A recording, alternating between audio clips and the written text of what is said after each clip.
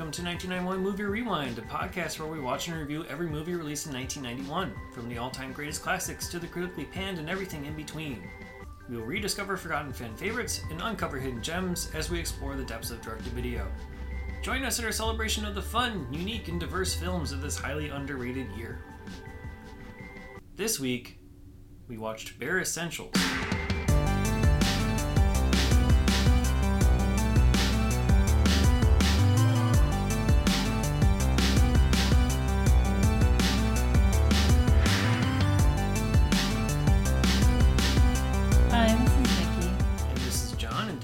Us on 1991 Movie Rewind. In Bare Essentials, high-powered couple Gordon and Sydney, played by Mark Lynn-Baker and Lisa Hartman, escape their frantic life in New York City by heading off on a tropical island vacation. During a romantic interlude on the private boat they rented, the two get lost at sea and quickly shipwrecked on a seemingly uninhabited island. The only other person they come across is a reclusive American named Bill, played by Gregory Harrison, who is not very eager to help. Screenplay by Alan Estrin and Mark Estrin, directed by Martha Coolidge, and debuting on CBS on January 8th, 1991. I know the answer to this, but have you seen Bare Essentials before? No, I haven't. Had you heard of Bare Essentials before? No, have you? No. Oh, okay. No, even working at the video store, this is our very first TV movie. So Rock and Roll High School Forever was our very first fully direct-to-video movie that we've covered on the podcast. This is our first TV movie where it actually was premiered on network television, but it did get a home video release. But even working at a video store, I do not recall carrying this at Hollywood Video back in the day. So it was a surprise. I don't know. I mean, it surprised me because I was like, wow, these were the types of movies they allowed on network TV. Because it was like a notch below like a Skinamax movie. It was. And also when we first when it first came up on our randomizer thing, because we basically do a randomizer for some of our movies. We pick themes sometimes, but and we looked up, it's rated PG. This is on the video cover it says PG, and I understand that because this is almost rated R to me. Well, in subject matter, I guess. It's an adult movie. Yeah. With no swearing because it had to be on CBS. No actual nudity because it had to be on CBS. There's no director's cut as far as I know that includes that stuff back in. So it's tame from those perspectives and that it could get past censors. But not even a PG-13. Yeah, not even a PG-13. But again, they don't even say I know damn, Yeah, I know we talked about the difference between the ratings because of it's no Doc Hollywood. So, yeah, it's the way that things were PG back then were I don't know. Yeah. Maybe that's why I watched all movies like this, because my parents were like, I don't know. My parents did not care if I watched rated R. I don't know, whatever. I was able to watch anything since birth. I don't know. Yeah, different standards for the different ratings. But yeah, I was not expecting anything as sexually charged as this. Yeah. At all. I also wasn't expecting to have half of the characters come in, halfway through the movie. Yeah. Because, I don't know, again, reading the very brief description on the box or the taglines on IMDb or whatever, the tagline is 2 gals, 2 guys, 1 deserted island, welcome to paradise.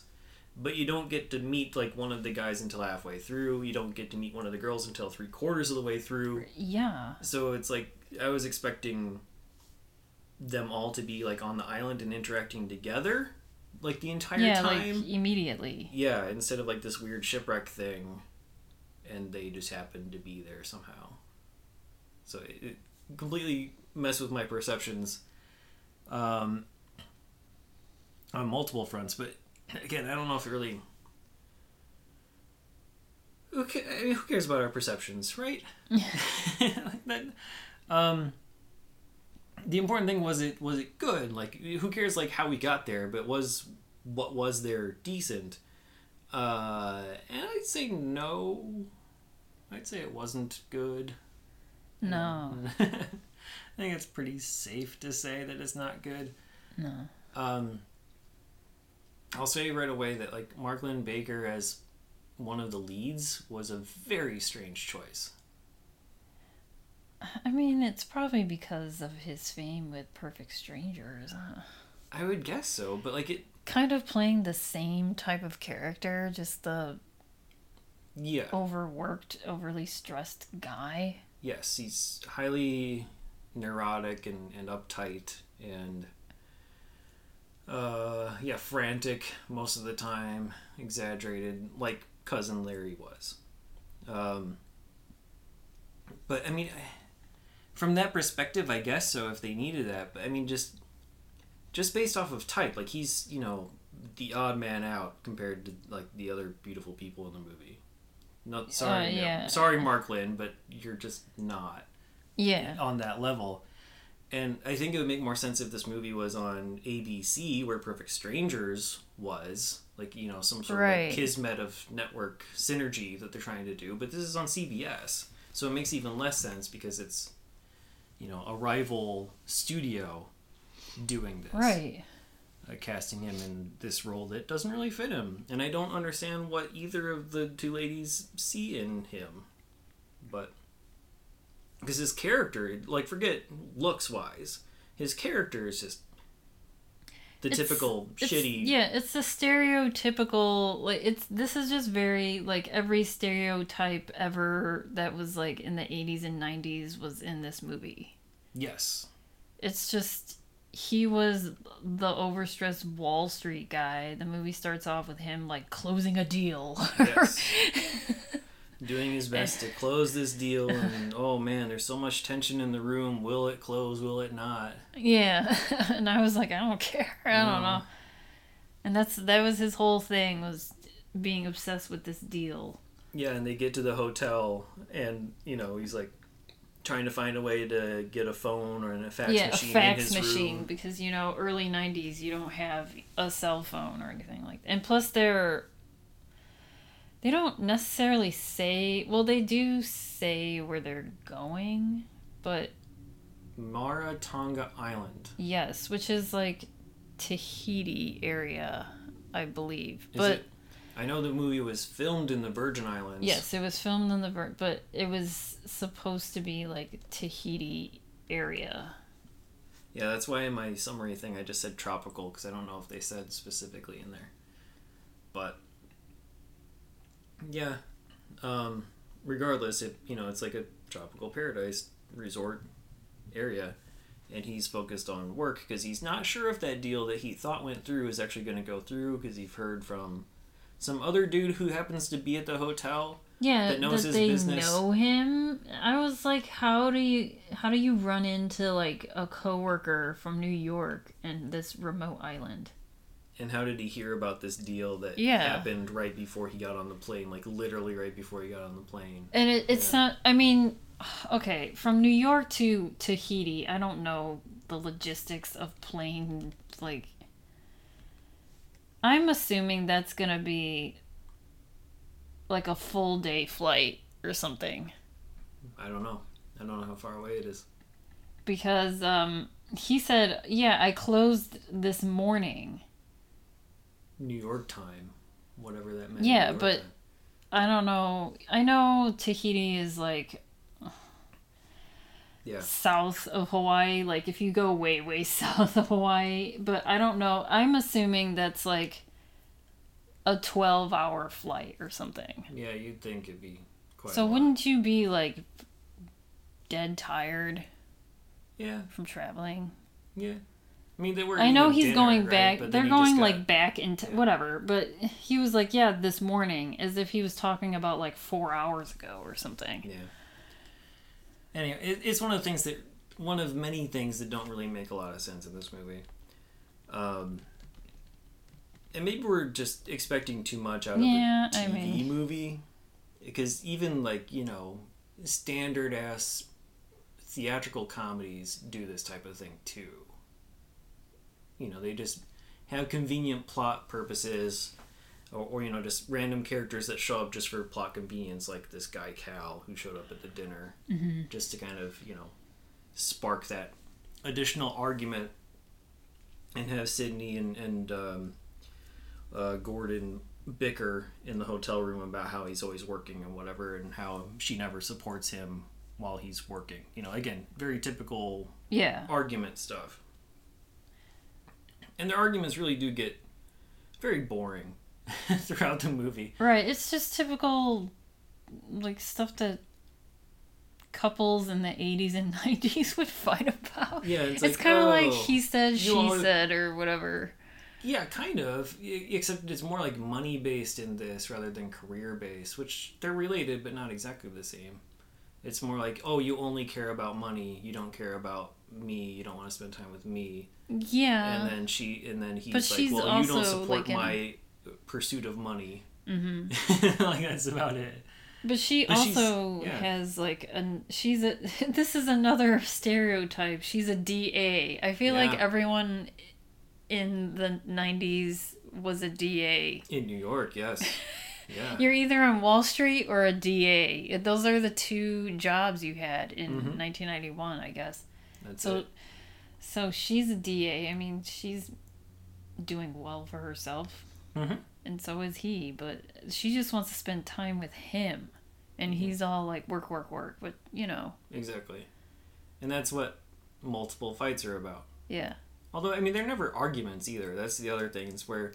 She's kind of just annoyed. She's like, fine. Like, she's not, you know, gonna give him an ultimatum. Like, okay, if you take this business call, I'm leaving. Exactly. He's just like, oh, I'm gonna go take this call. And she just, you know, rolls her eyes and sighs. And that's, like, the end of the scene. Yeah, she's more matter-of-fact about it.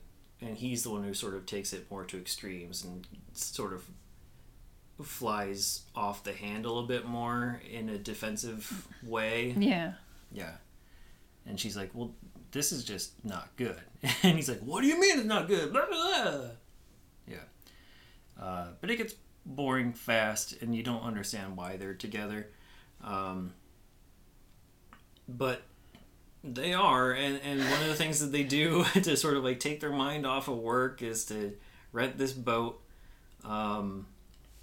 And then he proposes on the boat. Sorta. Because, you know, they're not married. Yeah, they've been living together for a couple of years. And he basically says, you know, like, what would you say if I proposed to you? And whatever. And she said, yes, I would agree that we should get married, type of a thing. It's like a weird conversation. Yeah. And then he's like, well, why don't we just get married on this island and just turn our vacation into a honeymoon? Yeah, let's do a little time saver wedding, is how he sort of proposed it. Yeah, he's kind of like killing multiple birds with one stone. I don't know. Yeah, exactly. Like, so I don't have to take more vacation days. Right. He's like, why don't we just get married right now, and then this will be our honeymoon. Yeah. And she's kind of like not responding, but then she's like, I'm horny. Yeah. She's like, shut up, I'm horny all of a sudden. And I was like, what? Yeah. It came out of nowhere. She just said, shut up, I'm horny. It's like, this is making me horny. Like, this boat ride is making me horny. I was like, why? Where did this come from? Why? What about this? And then this is where it turned into, like, a Cinemax movie. So, yeah, then she just, like, starts undressing herself. And then they do each other on the boat. And they immediately fall asleep. And then they fall asleep afterwards, and that's when they get lost at sea, and they wake up, and they're on another... They hit rocks off the coast it ruins the boat. Different island, and it ruins the boat, so they can't get back, and they're stranded. But before we even get to the island, like, around that entire scene, like, this whole thing is very fast-paced up until this point, right? Yeah. So you got, like, especially, like, you know, they have a very short opening credit scene with, like, a little song. Yeah. You have, like, this fast motion of, like, the people in the city, and, you know, like, they speed up the footage of people, like, walking through subways and, you know, through the streets and all that kind of stuff. And, you know, like, that scene of him closing the deal, they had a couple dramatic pauses for tension of, oh, will this person accept? Will this other person accept? Mm-hmm. But generally speaking, like, up to this point, it's very, very fast-paced. It's almost like a stage play in terms of, like, fast, rapid-fire dialogue. And then when you get to them renting the boat, like, you see really long sequences of, like, aerial shots of the boat in the water. Yeah. And just really slows down intensely. It's the complete opposite. I'm assuming that's meant to be for effect. It's like, oh yeah, this is finally able to relax.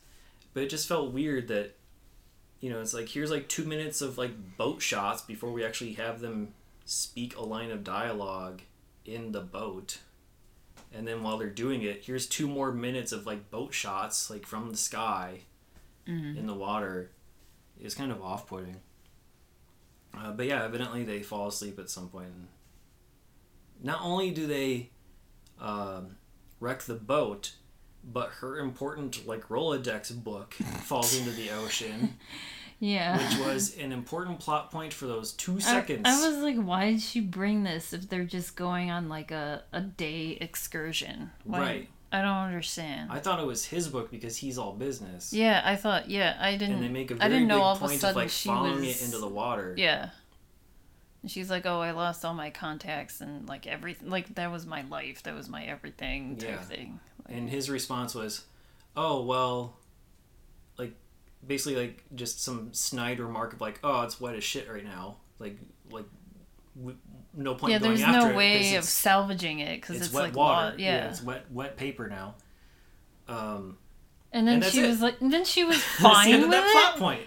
If that would, I don't know, I would be angry for the rest of the movie. Like, oh man, I lost the thing. But why would you bring that thing? Why mention it? Why show like a 30-second shot of it sinking into the water if it doesn't matter after that? Yeah, she was like, oh well, let's find someone or try to see if we can make a phone call on this remote island.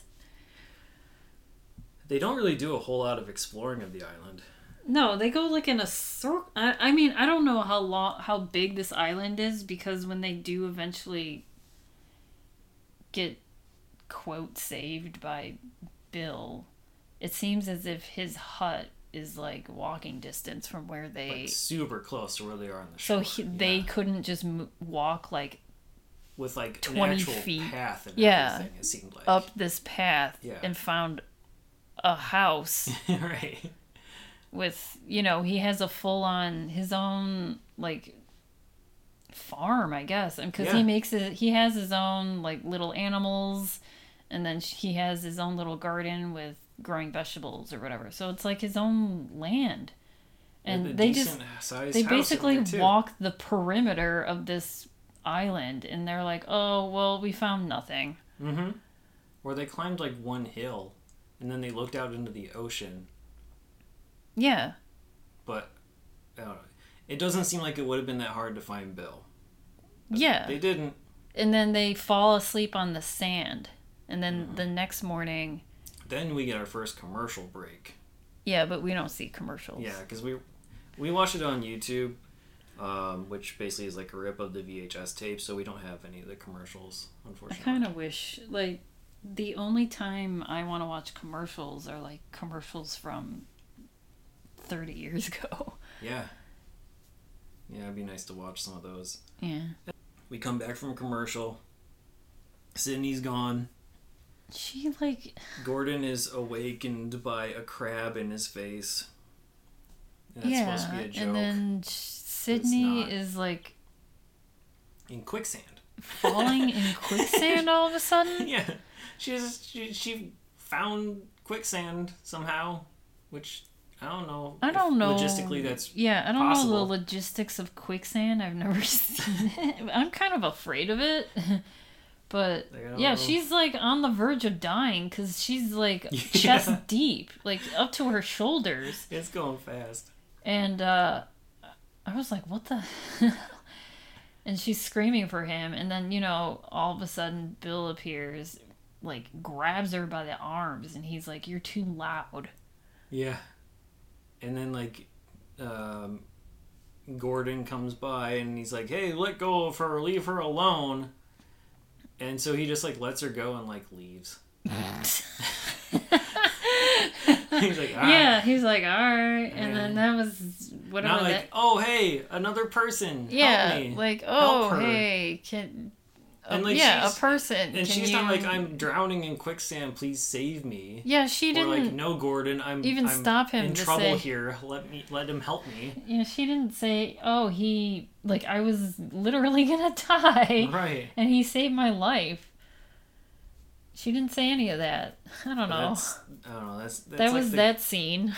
Kind of like petty behavior that like Gordon is exhibiting the entire time, like the stupid jealousy and you can't even touch her. Right. Don't look at this direction. So they know that he exists. At some point, he comes by to. They stay on the coast. Right. They don't try to find him afterwards. Because it's like nighttime, they're talking on the coast, and he comes by to them and says, hey, it's gonna rain. If you want shelter, I have a house. And they're like, no, we don't want your help. For some reason. I don't trust it. It's just so stupid and contrived. And then, like, at some point, like, when it does start to rain, like, Sydney's like, yeah, I'm actually going to go to the house because I don't want to be... rained upon, yeah. I don't want to be soaked any more than I already am. And he's Gordon... like, oh, well, go ahead, but you might get murdered or, assaulted by this stranger guy. Yeah. And he doesn't care, doesn't like, go he doesn't after care her that at his all. now fiance... why couldn't he be like, oh, I'll go with you. Let's just go together. Yeah. So he's gonna... protect her if you're actually worried about that thing. But...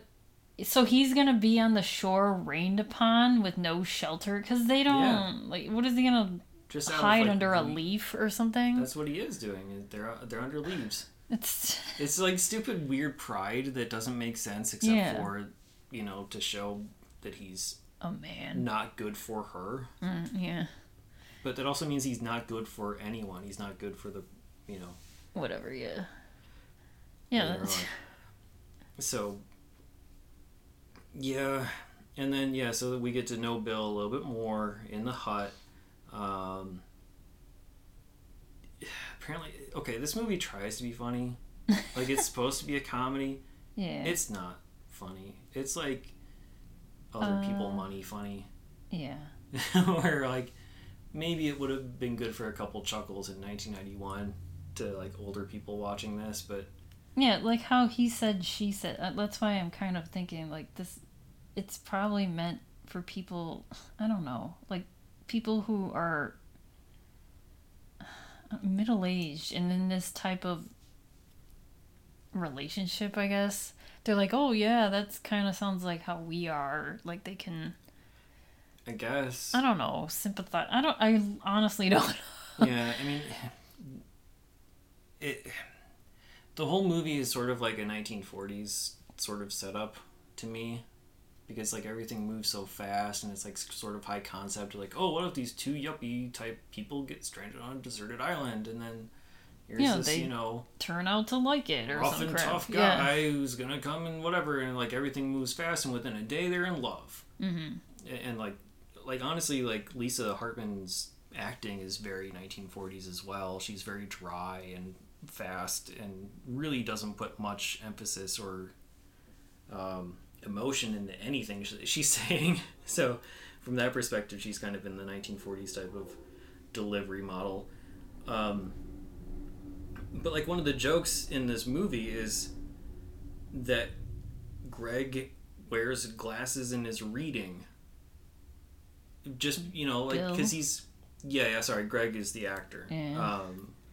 Gregory Harrison, like the Bill is like reading in this hut, like, because you see him as like this macho shirtless dude, you're supposed to assume that he's like fully like this. He's just a uneducated native, sensitive man reading in the rain. Yeah, and she comes and says, can I take shelter here? And oh my God, he's reading. What a crazy concept that is. This instead of what? He's like not a Neanderthal after all, right? And then the weird thing of like. When he's like, hey, do you like to play games? And they like have this ominous music in the background.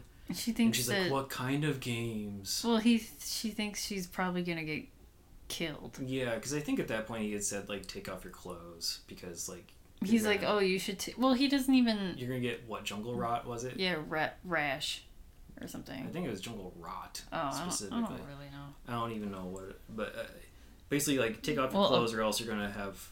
Because she was problems. already rained upon. Yes. Already soaking wet. Okay, jungle rot. And so, I think he had already said that at that point. He's like, do you like to play games? And like ominous music, and you have the storm in the background, and then the big reveal is Scrabble. Mm-hmm. Wah, wah. Super funny. I mean board games. Oh. That's it. That's the joke. And yep, she sleeps over. Yeah. And she wakes up, she does not have clothes on. At all, which is weird. Yeah. And then she's like, did we do anything? He's like, no, I told you about the jungle rot, I guess. So I took the liberty of taking your clothes off? But like, it's not like they were like drinking or anything. So like, they played Scrabble. Why would she not know if they did something or not? And boy, is she a heavy sleeper. If she something did happened. not notice all of her clothes being removed from her. Right. I don't know. While not being intoxicated or whatever, anything. You know what I mean? Like, yeah. It's just weird. So I mean, they must have been heavy sleepers because they're able to just fall asleep on a remote boat. Yeah. And then not feel them being... They're both like crashing into rocks or anything. Yeah. Yeah. This is all about narcolepsy. Yeah. Yeah. So she wakes up naked and he's like, I took the liberty of taking your clothes off because you're going to get that jungle rot that I told you about. And she's, huffing and puffing about that. And that's when, Gordon comes in and he's like, why are you naked? Well, right. Yeah, why are you naked and like, where's my breakfast, basically? Yeah. It's like, you didn't want help last night. Now all of a sudden, like, you're like demanding food from this dude. It's just, everything is just so stupid in this. Yeah, the way that they try to get help too was confusing. Because they wanted... that was before she slept over, wasn't it? Yeah, they like met him and offering money for a radio or a phone or something. Yeah, like that. Yeah, that was before. And his radio, because that's the only way he communicates is through this radio. Yep, and which is currently broken. It's broken, yes.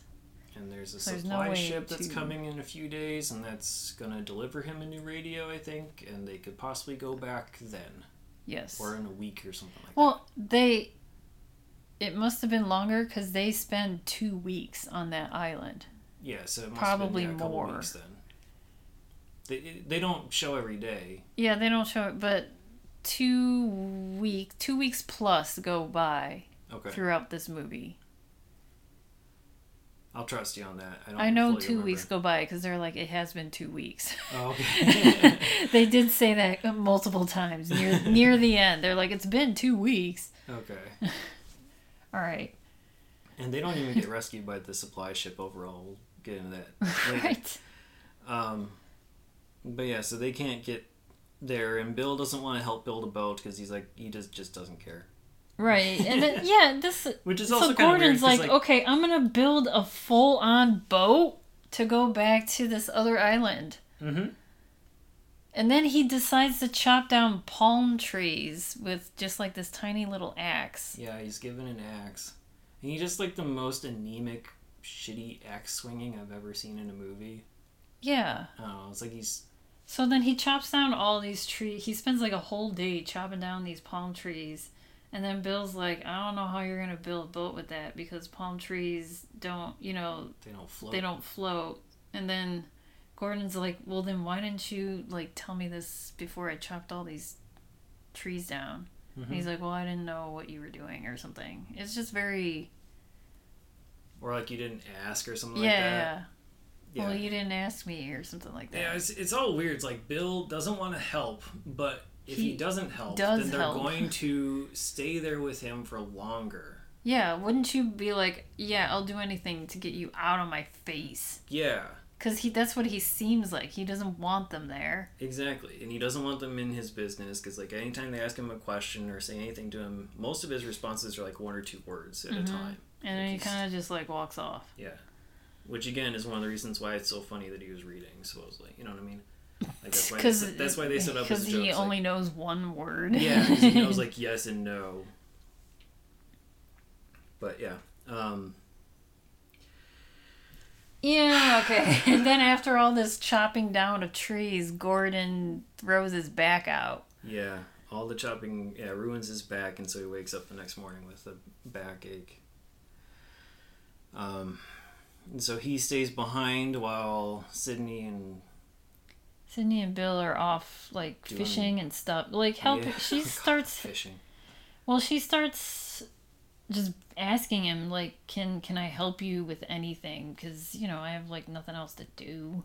Mm-hmm. So can I at least help you? Because he's, you know... you're feeding us and stuff. Let me help out around the property, help you farm and whatnot. Yeah, because she's like, I'll help you with the farm. I'll help you with the crops that you have. Whatever.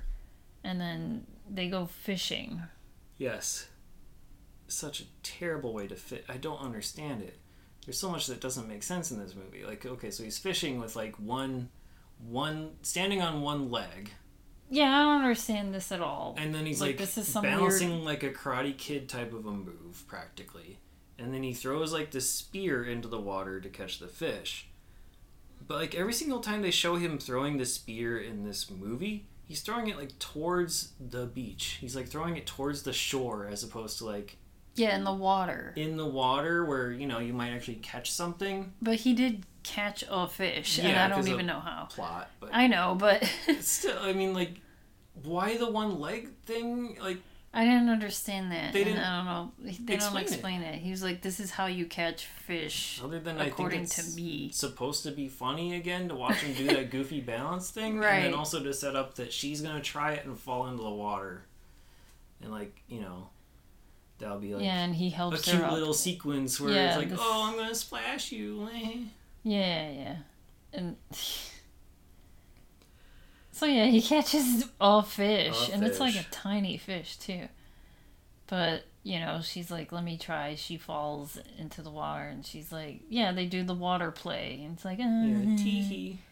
And then, you know, he kind of helps her up, and this is when there's... So they kiss for the first time, right? I think so.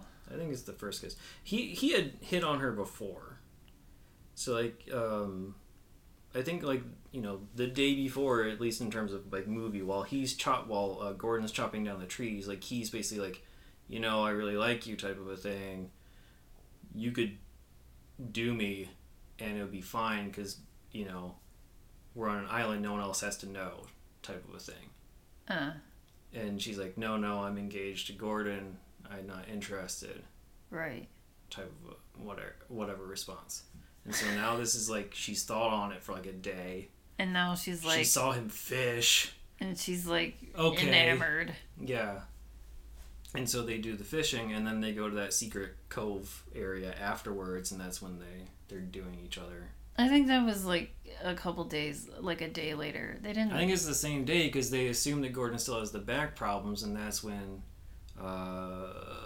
what's her name? Tarita pops out of the water. See, I thought that was that's like... all the same day. Because they come back from doing it, and Tarita's there. Yeah, I know that, but I didn't know, like, that first time they go fishing, they do it immediately. I thought that first time... Not during the fishing, but, like, they go to that other location. Yeah. Because he leads her up that hill to, like, the secret area. Yeah. It's like, what do you see? And she's like, the Water? ocean! It's like, what? Really? You see the ocean?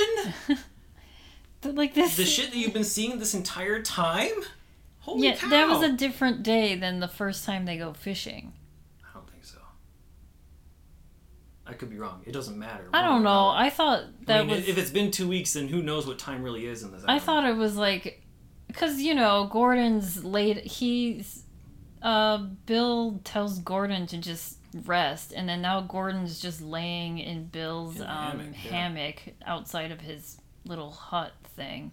Yeah. For I don't know how many days, for whatever amount. Yeah, and it could be multiple days, but that's when like Sydney and Bill go off and they're fishing and doing whatever, like catching food for the day or whatever. Yeah. And they're spending more time together. But I thought, so the first time they go fishing, they kiss, and I thought that was a day, and then like another day they start to like get to know each other more, and that's when he shows her the cove thing, and that's when they start snorkeling. It honestly could be different days. Like, this movie just does not do a good job of showing the passage of time. So who knows, really? And yeah, so he's like showing her how to snorkel, probably. And she's kind of like, I don't really know how to swim, really. Right. But it seems like a continuation of the same day, because I don't ever see them come back to Gordon. I think it's another time or another day. It could be. I don't even know. It doesn't matter to me. I mean, if 2 weeks go by, right. It could have been like 3 days go by or something. I don't know. Could be. All I know is that they finally give in to their desires. Yes, they're swimming in the ocean. Like this time where they're snorkeling, they show all these underwater shots of fish and, like sea anemone. Yeah. And it's like cool, like turtles. I don't know. It's one thing that this movie really does have going for it is all the nature shots. Yeah. Like, the scenery is really cool. And then, as far as I can tell, I don't think any of this nature stuff was sourced. Like, so when you're seeing like the footage of a crab or the birds in the trees and the lizards and stuff that's all there, the underwater stuff, I think that's all shot for this movie specifically, because sometimes you see them interacting with them and sometimes you don't. But it's all looks really cool, so that's a positive. Bill also has a pet dog, so that's another positive. Yeah, but they don't really show him. They show him near Gordon, like he just kind of is there, sitting near Gordon, like protecting or something. Yeah, and then that's when Trita comes out of the water. She comes out like she walks out of the water. Like she's a literal mermaid or something. Because that's even what Gordon said. He's like, what are you, a mermaid?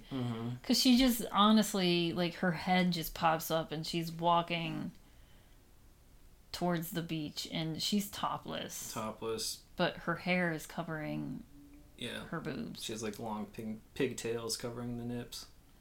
Which I was like, how is this a PG movie? Yeah, that was another thing. Is like, this was primetime television. This was on this is not cable. No. It is very much like, a couple hairs pushed to the side. Yeah, away from being like a one movie. Wrong like move and you can see full boob. Yeah. So, I don't know. And the plot is pretty much on par with like something you would see on Cinemax too. Oh, yeah. Even like the music is kind of like a Cinemax type movie. Yeah, I mean, it's not like sexy music, but it's like... The part where they're snorkeling, it's like MIDI, that was the sexy music, I guess. Maybe. But a lot of it is like MIDI keyboard, like it's very synthy, like kind of what you could make on your computer in like the early 90s, and it's kind of silly. So she pops out of the water out of nowhere and she gives Gordon a massage. Like, they talk very briefly and he explains that his back is hurting and she helps him with that because she's Wheeler and a masseuse. And so she's massaging him while topless or whatever. Around that time, that's when they get back and Trita is there to greet her boyfriend Bill. After Bill and Sydney just gotten it on. Yeah, in the water. Cove. At the whatever. cove, yeah. But Gordon is sort of oblivious, but super happy because his back is cured. Yeah, she cured him by massaging him. Yeah. And now he's... I don't want to say... Like, he is kind of, like, hitting on her, because he's like... Oh, yeah. You're beautiful, and blah, what are you, a mermaid, and blah, all this stuff. And he's, like, already fawning over her. Like, even in front of Sydney. Like, she cured me. She gave me a massage. And that's all he's talking about. Yeah.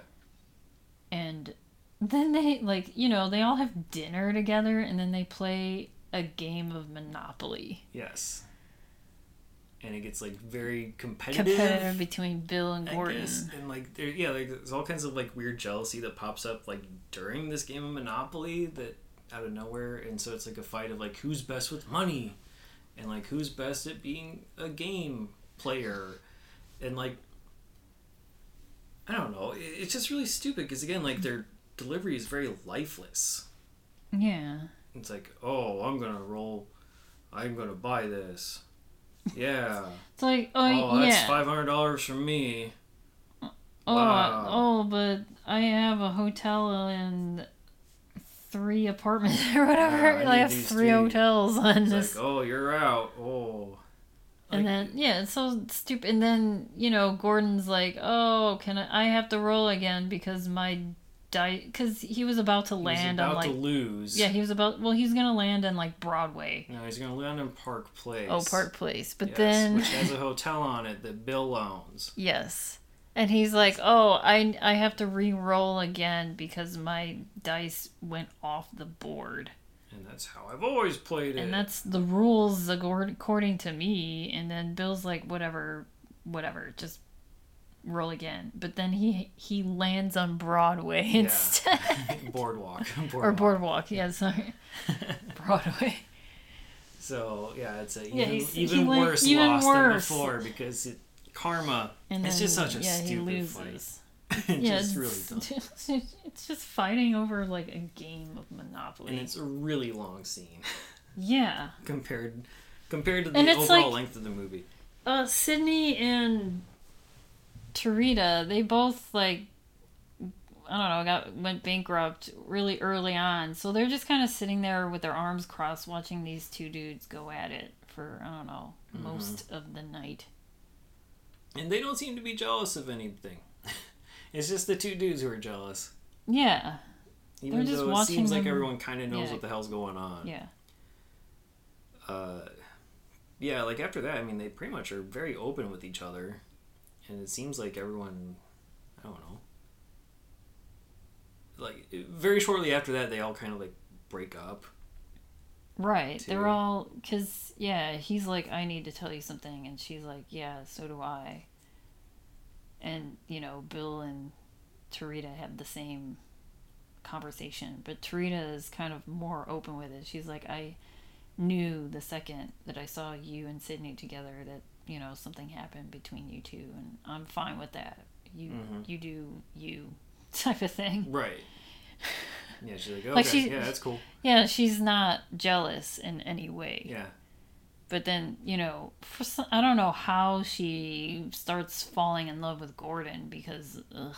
Yeah, I don't understand it at all. Like, there's like one scene where they have together aside from the massage thing, and I don't even remember what the dialogue was, but it basically meant that he fell in love with her and she reciprocated enough to like do him under the water while they were swimming. Yeah. I don't get it. I don't understand why anyone cares about Gordon in this movie. Yeah. There's nothing about his personality that is appealing. Oh, and then meanwhile, like, they're still trying to build this boat because that makeshift boat is like on the sand. Okay. They don't mention that at all. They don't, but I saw it. Okay. And I was like, oh, is that the boat they're trying to build? Because it looks like it's all sanded and... Okay. It looked like a canoe. Okay. I didn't even notice Oh, I don't know. I guess I was probably like making too many notes of like, why is this movie? Why Mark Lynn Baker? Why? Type of a thing. So this makes no sense. That's why, it was like 2 weeks go by, so I don't know. Yeah. I mean, I remember like seeing the random cutaways to the boat rental person talking to the police chief. Yeah, because... they never returned my boat. It must be stolen. Yeah. So, meanwhile, the guy who, rents the boat to Gordon and Sydney, like, I don't know, maybe 3 days after they went missing. We don't see them rent the boat, I don't think. I didn't even know they rented that boat until they said so. Yeah. And, like, 2/3 of the movie in. or 3/4 of the movie in, we learned that they rented the boat. Yeah. Which makes sense. Obviously, they wouldn't have bought a boat, but, just progressing the plot to say, hey, I don't they have my never boat came back. back, so what the fuck? Mm-hmm. And so that's when... Well, I mean, the other subplot is that Sydney's trying to find out who Bill is, because he's very... She's like asking him personal questions, and he's not elusive. really giving any responses. He's just avoiding stuff. And yeah, because I mean, it is weird that there's like this American dude just living like alone. hanging out alone on an island. Yeah, and she's like, why is this happening? Something is probably up. So what is it? And they and I give the movie at least some credit for having her like snoop around his house. Yeah, whenever not he would have leave. him catch her. Yeah. Like, good that we don't have that stupid scene in there. Yeah, she ends up finding, he was he wanted, or he was kind of... She thought he might be wanted, because she found, like, newspaper clippings of, like, him being accused of financial crimes at New York. That's because... And then I was like, why would he keep these things of himself? Yeah. I thought that was so dumb. Like, keeping clippings, like... Yeah. I mean... Himself. Maybe you're going off of that sort of, like, thing where, criminals like to keep proof of their crimes as, like, a souvenir. Whatever, I don't know. Hey, look at the prestige I got for this thing I did. I was trying... Like, is he still wanted? Like, on... Like, he just... They didn't really explain. Like, he was wanted for, like... Yeah, not until... But in the middle of this movie, she thinks that he's, like, wanted for insider trading or something. Which is what she does as a DA, is go after those specific people. So she's gonna call the cops all of a sudden? Yeah. When the cop... Like, she knows where this fugitive is. She's gonna call the cops of Tahiti or whatever. Gonna call the cops, have them extradited if it's not a U.S. territory that they're in. If it's U.S. Virgin Islands or whatever, I was like, whatever. So his radio works? No, not yet. But how did she call the cop? She doesn't call the cops. I thought she did. So, She threatens to call them when they return. Oh, okay. The cops come on their own because they're looking for the stolen... Yeah, okay. Okay, because they arrive and it's been 2 weeks or whatever. And that's when she finds all this stuff. She tells Bill, I know who you are and I know why you ran away, whatever. Yeah. I'm gonna tell the cops. Mm-hmm. Or these authorities of this rental owner, boat owner guy all about you or something. I also thought it was really weird that, like, okay, so they know him as Bill, and like when she gets, when the police come with the boat rental guy, like, she tells the police officer, this guy's real name is William Buzelli or whatever, Buzel. Yeah. I don't know, it's like... And they're like, oh yeah, his name is Bill, but his real name is William. And they're like, oh yeah, Bill. What? Okay. Well, she was gonna go farther and explain his crimes, but then she had like a change of heart because she loves him. Yeah, she realized that she's in love with him. Yeah, and so I forget how she. So then, resolves that sentence. But it's just kind of funny. Yeah. Says it's Bill, but really it's William. And yeah, they offer to bring Sydney and Gordon back to the main island. Yeah, so they can go home finally. Yeah, they do, and part way, Gordon's like... Well, Gordon asks Tarita to come with. Yes. He's like, we have something great here. Come with me. I can set you up with a wonderful life in New York. And she's like, no, I've been there. I don't want to. Yeah, she's like, I like my life here on the islands, and I want to stay here forever. And, while Sydney and Gordon are on the boat going back to their hotel, I guess, he's like, fuck it, I'm gonna be with Tarita. Yeah. Basically. Yeah. He's like, I don't care about the deal that he was gonna make or whatever. I don't care about that anymore. And he jumps off this already moving boat and swims back to Tarita. Yeah, he says, Sydney, you can come with me too. You can come back too. Yeah, so you can be with Bill. Yeah. And she doesn't. No, she goes back and she's like packing to go home.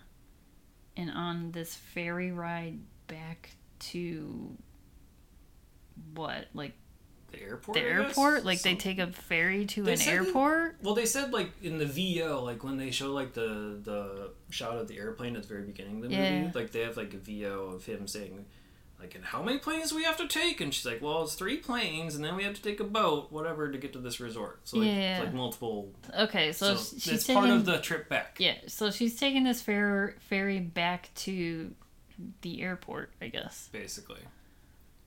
And Bill is on this ferry, and he's, shaven. Yeah, and has a shirt on for the first time. He's wearing like a tie. Suit. Yeah, tie, whatever. And he's like...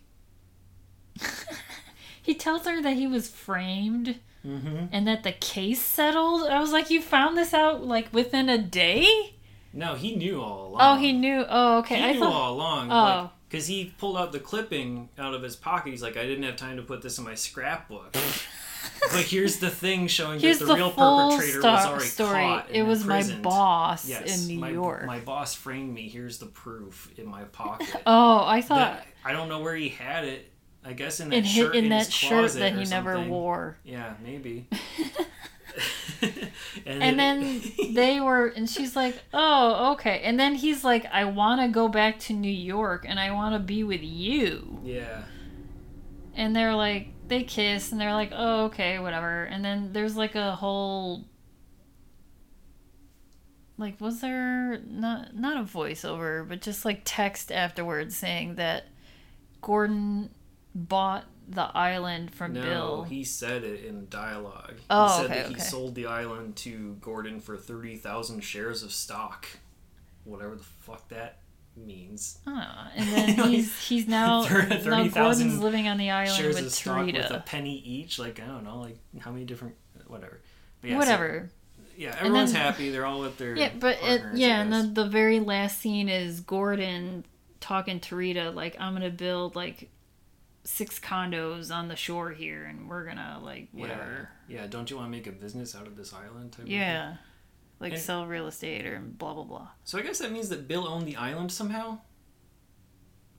Yeah. Like, he wasn't just, like, squatting there and, like, built his own thing in an isolated island? He owned that island. Yeah, he said that, like, sometime in the beginning. And the island's name is Luhana. Luhana. So I don't know if Bill named it Luhana or that's just the name of the island. I don't know, but they translated it as, like, basically, like, shit pile. Right. Like, it was tamed down for CBS, basically, the rough translation that they gave. Like shit house? It was like, yeah. Like, latrine. I don't know if you know that. It was a pile of dung in the middle of nowhere, or something like that is what they said. Basically like shit pile. What? It's kind of... There's a joke in Robin Hood Men in Tights where Tracy Ullman's character, her name is Latrine. Oh, okay. Okay. And I don't know, I think of that, and it's like latrine, that's very an unusual name. She's like, yeah, it used to be shit house. So I thought of that. But yeah, that's how another movie. That's how the movie ends, and then like credits. After commercial break, which we don't get to see. It was just so weird to see like those fade in, fade outs where it was like very obviously commercial breaks.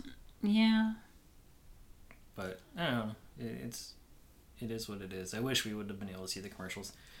But yeah, very weird movie, very surprising and not funny. It tried to be funny, but I don't know. Like they're smacking each other with branches as they're walking up this hill. I don't know. There's all kinds of stupid stuff. So in terms of awards, obviously none to mention because it's a TV movie. So. What I did not try to look up, I should have probably tried to look this up, is like what the ratings were for this. I don't know if you have that. I have that. Okay, cool. But maybe we should talk about cast and crew real quickly before we get into all that stuff. So cast and crew. This is directed by Martha Coolidge, like we said before, which is odd because she's done decent stuff, right? And she's very eclectic in her choices in terms of like what she directs. So she's done like Valley Girl, she's done Real Genius, Lost in Yonkers, Out to Sea, which is a weird one too. We'll see her again in 1991 because she directed Rambling Rose, which she won an Independent Spirit Award for. That's so weird. And she's also an Emmy-nominated director for Introducing Dorothy Dandridge, which got Halle Berry an Emmy win. So yeah, very prolific and varied director, and she chose to do this. Maybe just like, something is this a contract vacation thing? Like, hey, in order to make this movie, you gotta make this other made-for-TV movie. I don't think so. I don't know. I think she just chose projects that sounded interesting to her at various different times for whatever reason. And I mean, it's weird to me. If she wanted to do something in a tropical location and shoot all these nature shots, then hey, she got her wish, and she did a really good job of the nature part. Yeah, the nature stuff, good. The story, not. Yeah. Written by Alan Estrin and Mark Estrin. Mark Estrin is their brothers. Mark Estrin didn't do a whole lot. This is basically like the last thing he wrote. He and his brother both did a TV movie called Warm Hearts, Cold Feet.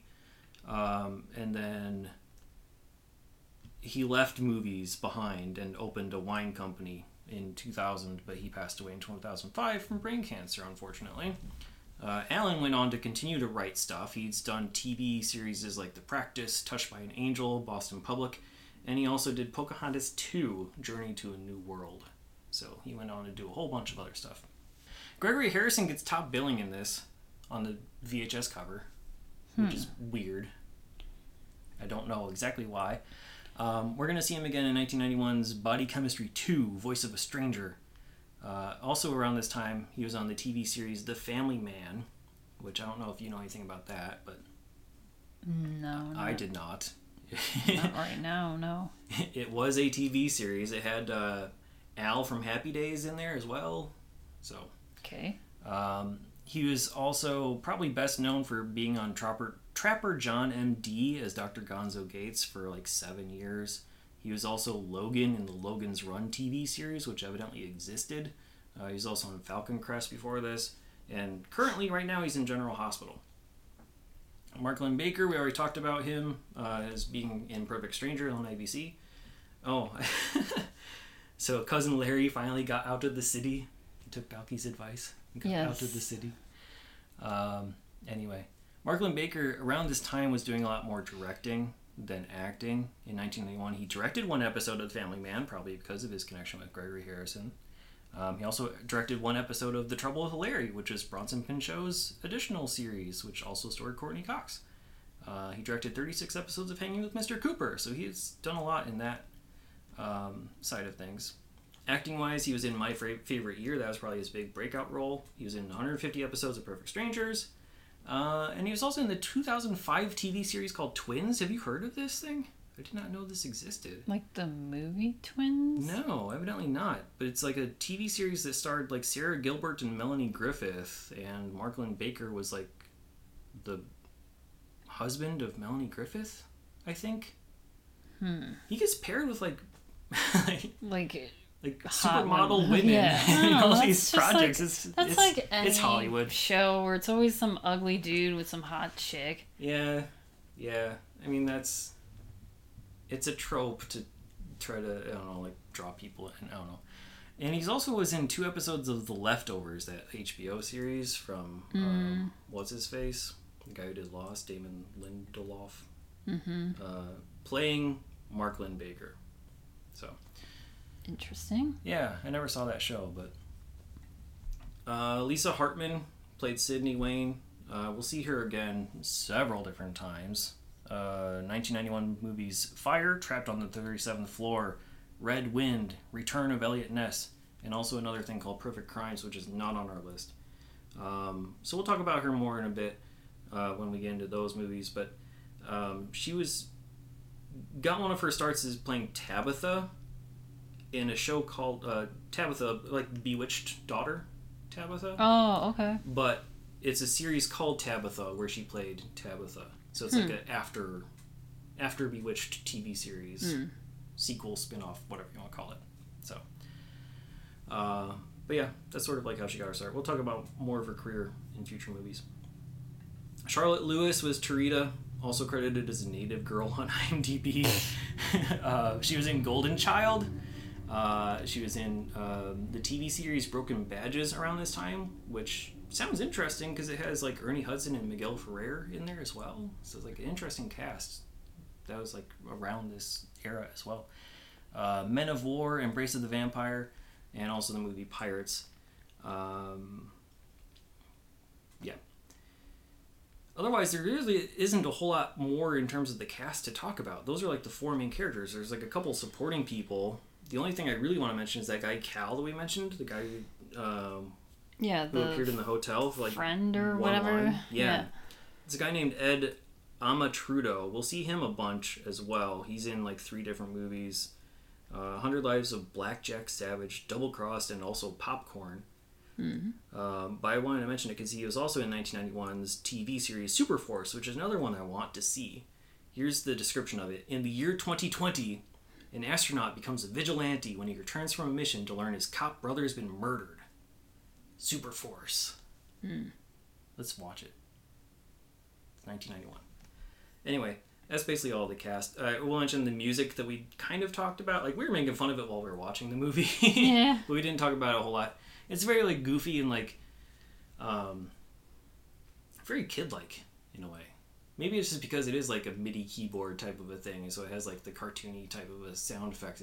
It's not very realistic, but the music is done by Scott Wilk, who has done a lot of Martha Coolidge's earlier movies. He did the soundtrack for Valley Girl, The City Girl, and Plain Clothes, which are all Martha's movies. Probably most prominently, he also did the music for the TV series Duckman. So, that fits that. And that's it for cast and crew, for me. So, on to true crime and pop culture, I believe. Yeah, so I'm going to talk about Charlotte Lewis, the actress. I found out some stuff about her. You know, I always try to find out what happened on the day that... Well, first off, this movie was released January 8th, 1991, which was a Tuesday, and this is probably going to be the only Tuesday for a while. I'm sure unless we do another TV movie that was on a Tuesday. So and also, like, direct-to-videos might be Tuesday releases, depending. So I found out some information about short, like, recent news. A trigger warning, content warning. Everything that I talk about true crime related is sexual assault. So a couple of articles I found. There was one that was like, I mean, there's a few articles. One was like on CNN. There was a Daily Beast. And then there was The Guardian. They all kind of said the same things. They were published May 14th, 2010, where Charlotte Lewis appeared at the office of her lawyer, Gloria Allred, in LA to put to reporters the allegation that Roman Polanski, the director, had abused her. Director of Pirates that she was in. Yes. Like in 1986. I'll get to it. Sorry. That Roman Polanski had abused her and, quote, in the worst possible way in Paris. This was when she was 16, so this was around 1982. She gave no details and no evidence was provided to support this accusation, but Allred said that her client wanted to present these allegations in order to show the U.S. courts that the charges against Polanski, what he currently is facing, you know, for the rape of the 13-year-old girl, was not just an isolated case. Like, he's done this more than once. So, and now I'm going to say Lewis appeared in Polanski's Pirates movie in 1986, but she stated that 4 years prior, she was sexually abused by him at least twice in Paris. And she says, quote, he took advantage of me and I have lived with the effects of his behavior ever since it occurred, and all I want is justice. And Polanski's legal team said that they were unaware of these allegations from Lewis. That was as of May 14th, 2010. But then a few days later, another article came out saying that Charlotte Lewis may have lied, quote. I don't know. It was just like the title of this article. Like, Charlotte Lewis lying? So this starts off saying that in her interview that was 2010, they unearthed an interview that she gave in 1999 for the tabloid The Britain's News of the World, which we talked about on Impromptu because of Hugh Grant, pretty much. Hugh Grant's lawsuit against them. Yeah, yep. And eventually shutting that tabloid down. So in that interview she gave in 1999 to Britain's News of the World, she states that she had a 6-month tryst with Polanski when she was 17, and, quote, she said, "I knew that Roman had done something bad in the United States, but I wanted to be his mistress." She also says, "I wanted him probably more than he wanted me." That's what she said, according to this 1999 interview. And in that 1999 interview, she never mentions any sexual abuse by Polanski. She just goes on about their relationship that they had when she was 17. And she said that Polanski introduced her to Warren Beatty, who was scouting for the film Ishtar. And she claimed that they soon began an affair. So she had an affair with Warren Beatty. The 1999 interview also detailed a deeply troubled past that included her forays into prostitution at the age of 14 while she was still in Catholic school. And Lewis spoke of her cocaine addiction and hinted at flings with other celebrities, including her Golden Child co-star Eddie Murphy. And then she also had flings with Mickey Rourke and Charlie Sheen. These were, there were immediate questions about the validity of Lewis's allegations against Polanski, given that she was cast in his film in 1986, she was like 20 at the time, and appeared at the Cannes Film Festival on his arm years after her alleged incident. In an interview of Pirates' release, Lewis said that she had a romantic relationship with Polanski, and she said it was a physical one, and she said that she can't help falling in love with him, but she said that he didn't want me in that way.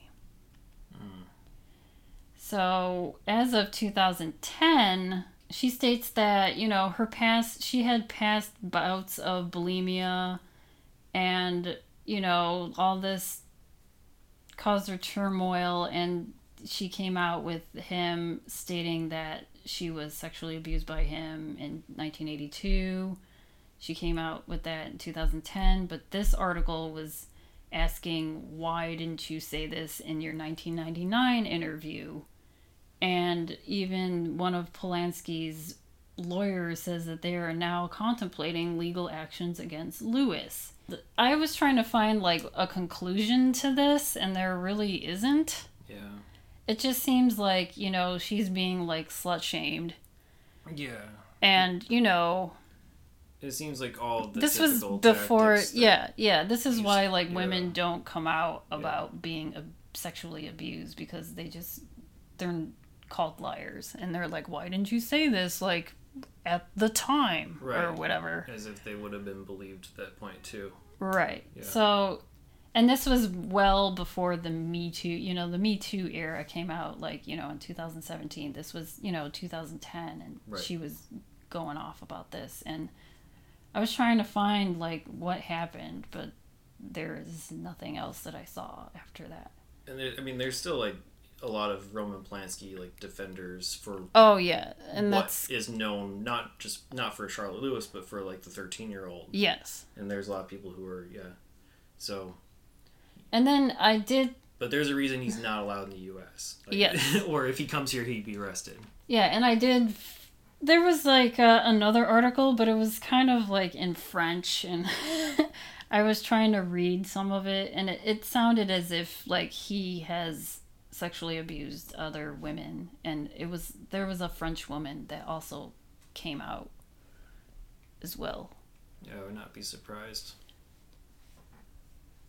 Yeah, and I'll also say, I mean, just if she was 16, I have no idea what the statute of limitations is in most states, but I would assume even if it was quote unquote consensual according to these tabloids, it's not according to the law in many, many places. Oh, yeah. So, yeah. Fuck off.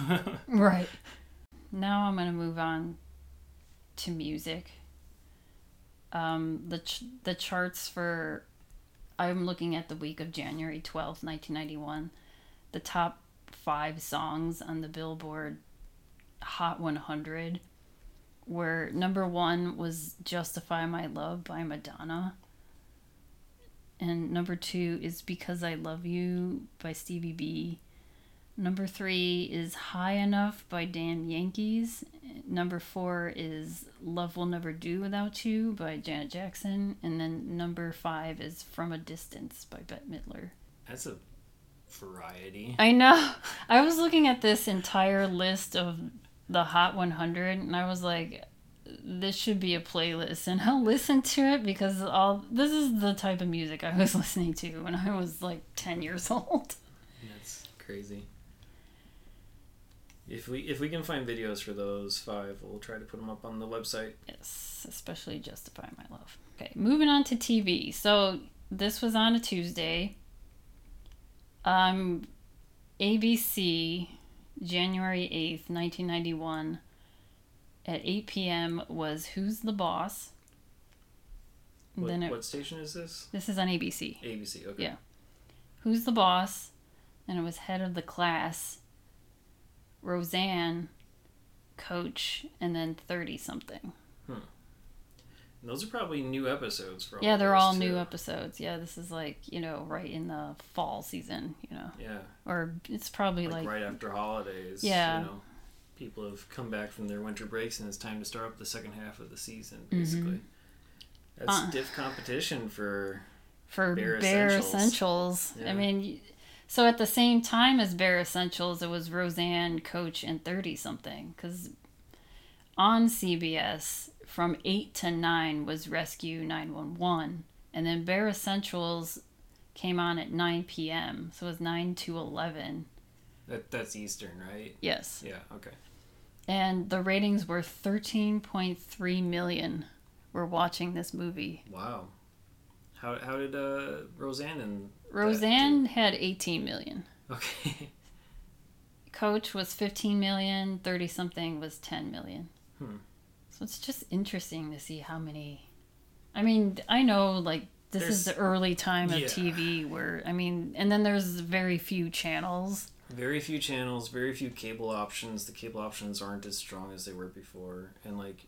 So someone's watching something, and they're like, let's just watch something. And something I was thinking about is, like, we don't see too many made-for-TV movies anymore unless you're talking about, like, Lifetime, Christmas stuff. Yeah. And I think it's because a lot of that has... there's not enough ratings to justify it, for one. And two, like, all of that's just going to streaming now. Like, all those exclusive movies that would have been made for TV are now just going, like, being picked up by Netflix or whatever. Instead. So. And on NBC was Matlock. After Matlock is a show called In the Heat of the Night. Have you heard of this? Yeah. Did you watch it? No. Do you know what it's about? It's based off of the movie. Yes. I've seen the movie a couple times. Amazing movie. Oh, I have not. So I know this is like it's loosely based. It's kind of like a loose... Yeah, it's a loose... like, sequel. I don't know who plays Tibbs in it. But doesn't the guy from All in the Family, Carol O'Connor? Is that his name? Carol O'Connor is he's Bill Gillespie. Yeah. And Howard Rollins is Virgil Tibbs. Okay. But yeah, so it's the white cop and the black detective out of town are coming to solve crimes. Yes. That lasted. So this was on. First, it was on NBC from 1988 to 1992, and then it moved to CBS from 92 to 95.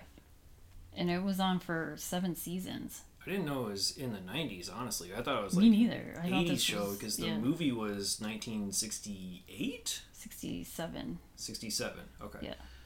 But yeah, it deals a lot with like the racial injustices and you know, because it takes place in the racist... Yeah, in the 60s. Yeah. Racist area of the South. Yeah. And so here comes this black detective who's overruling the white cops, and tensions arise.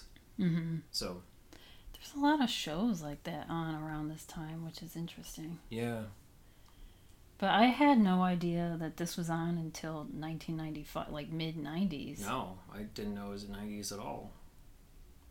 But yeah, I've heard of the show. Yeah, that was on, and that had 16 million people watching, so more.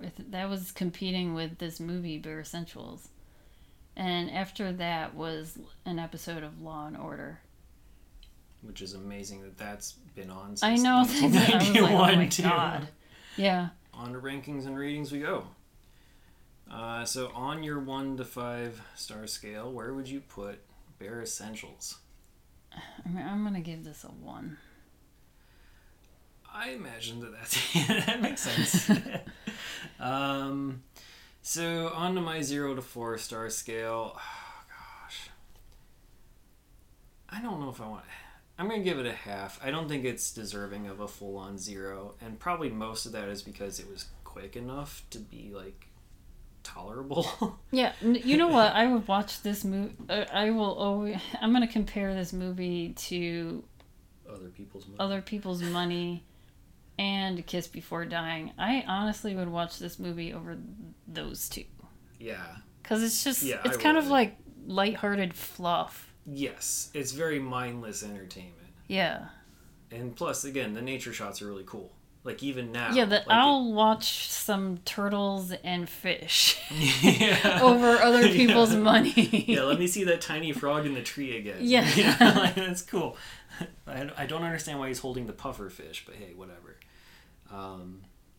So, yeah, I get... would you watch... Every movie's worth watching once, would you watch it again? Not unless it was, like, on for some reason, but...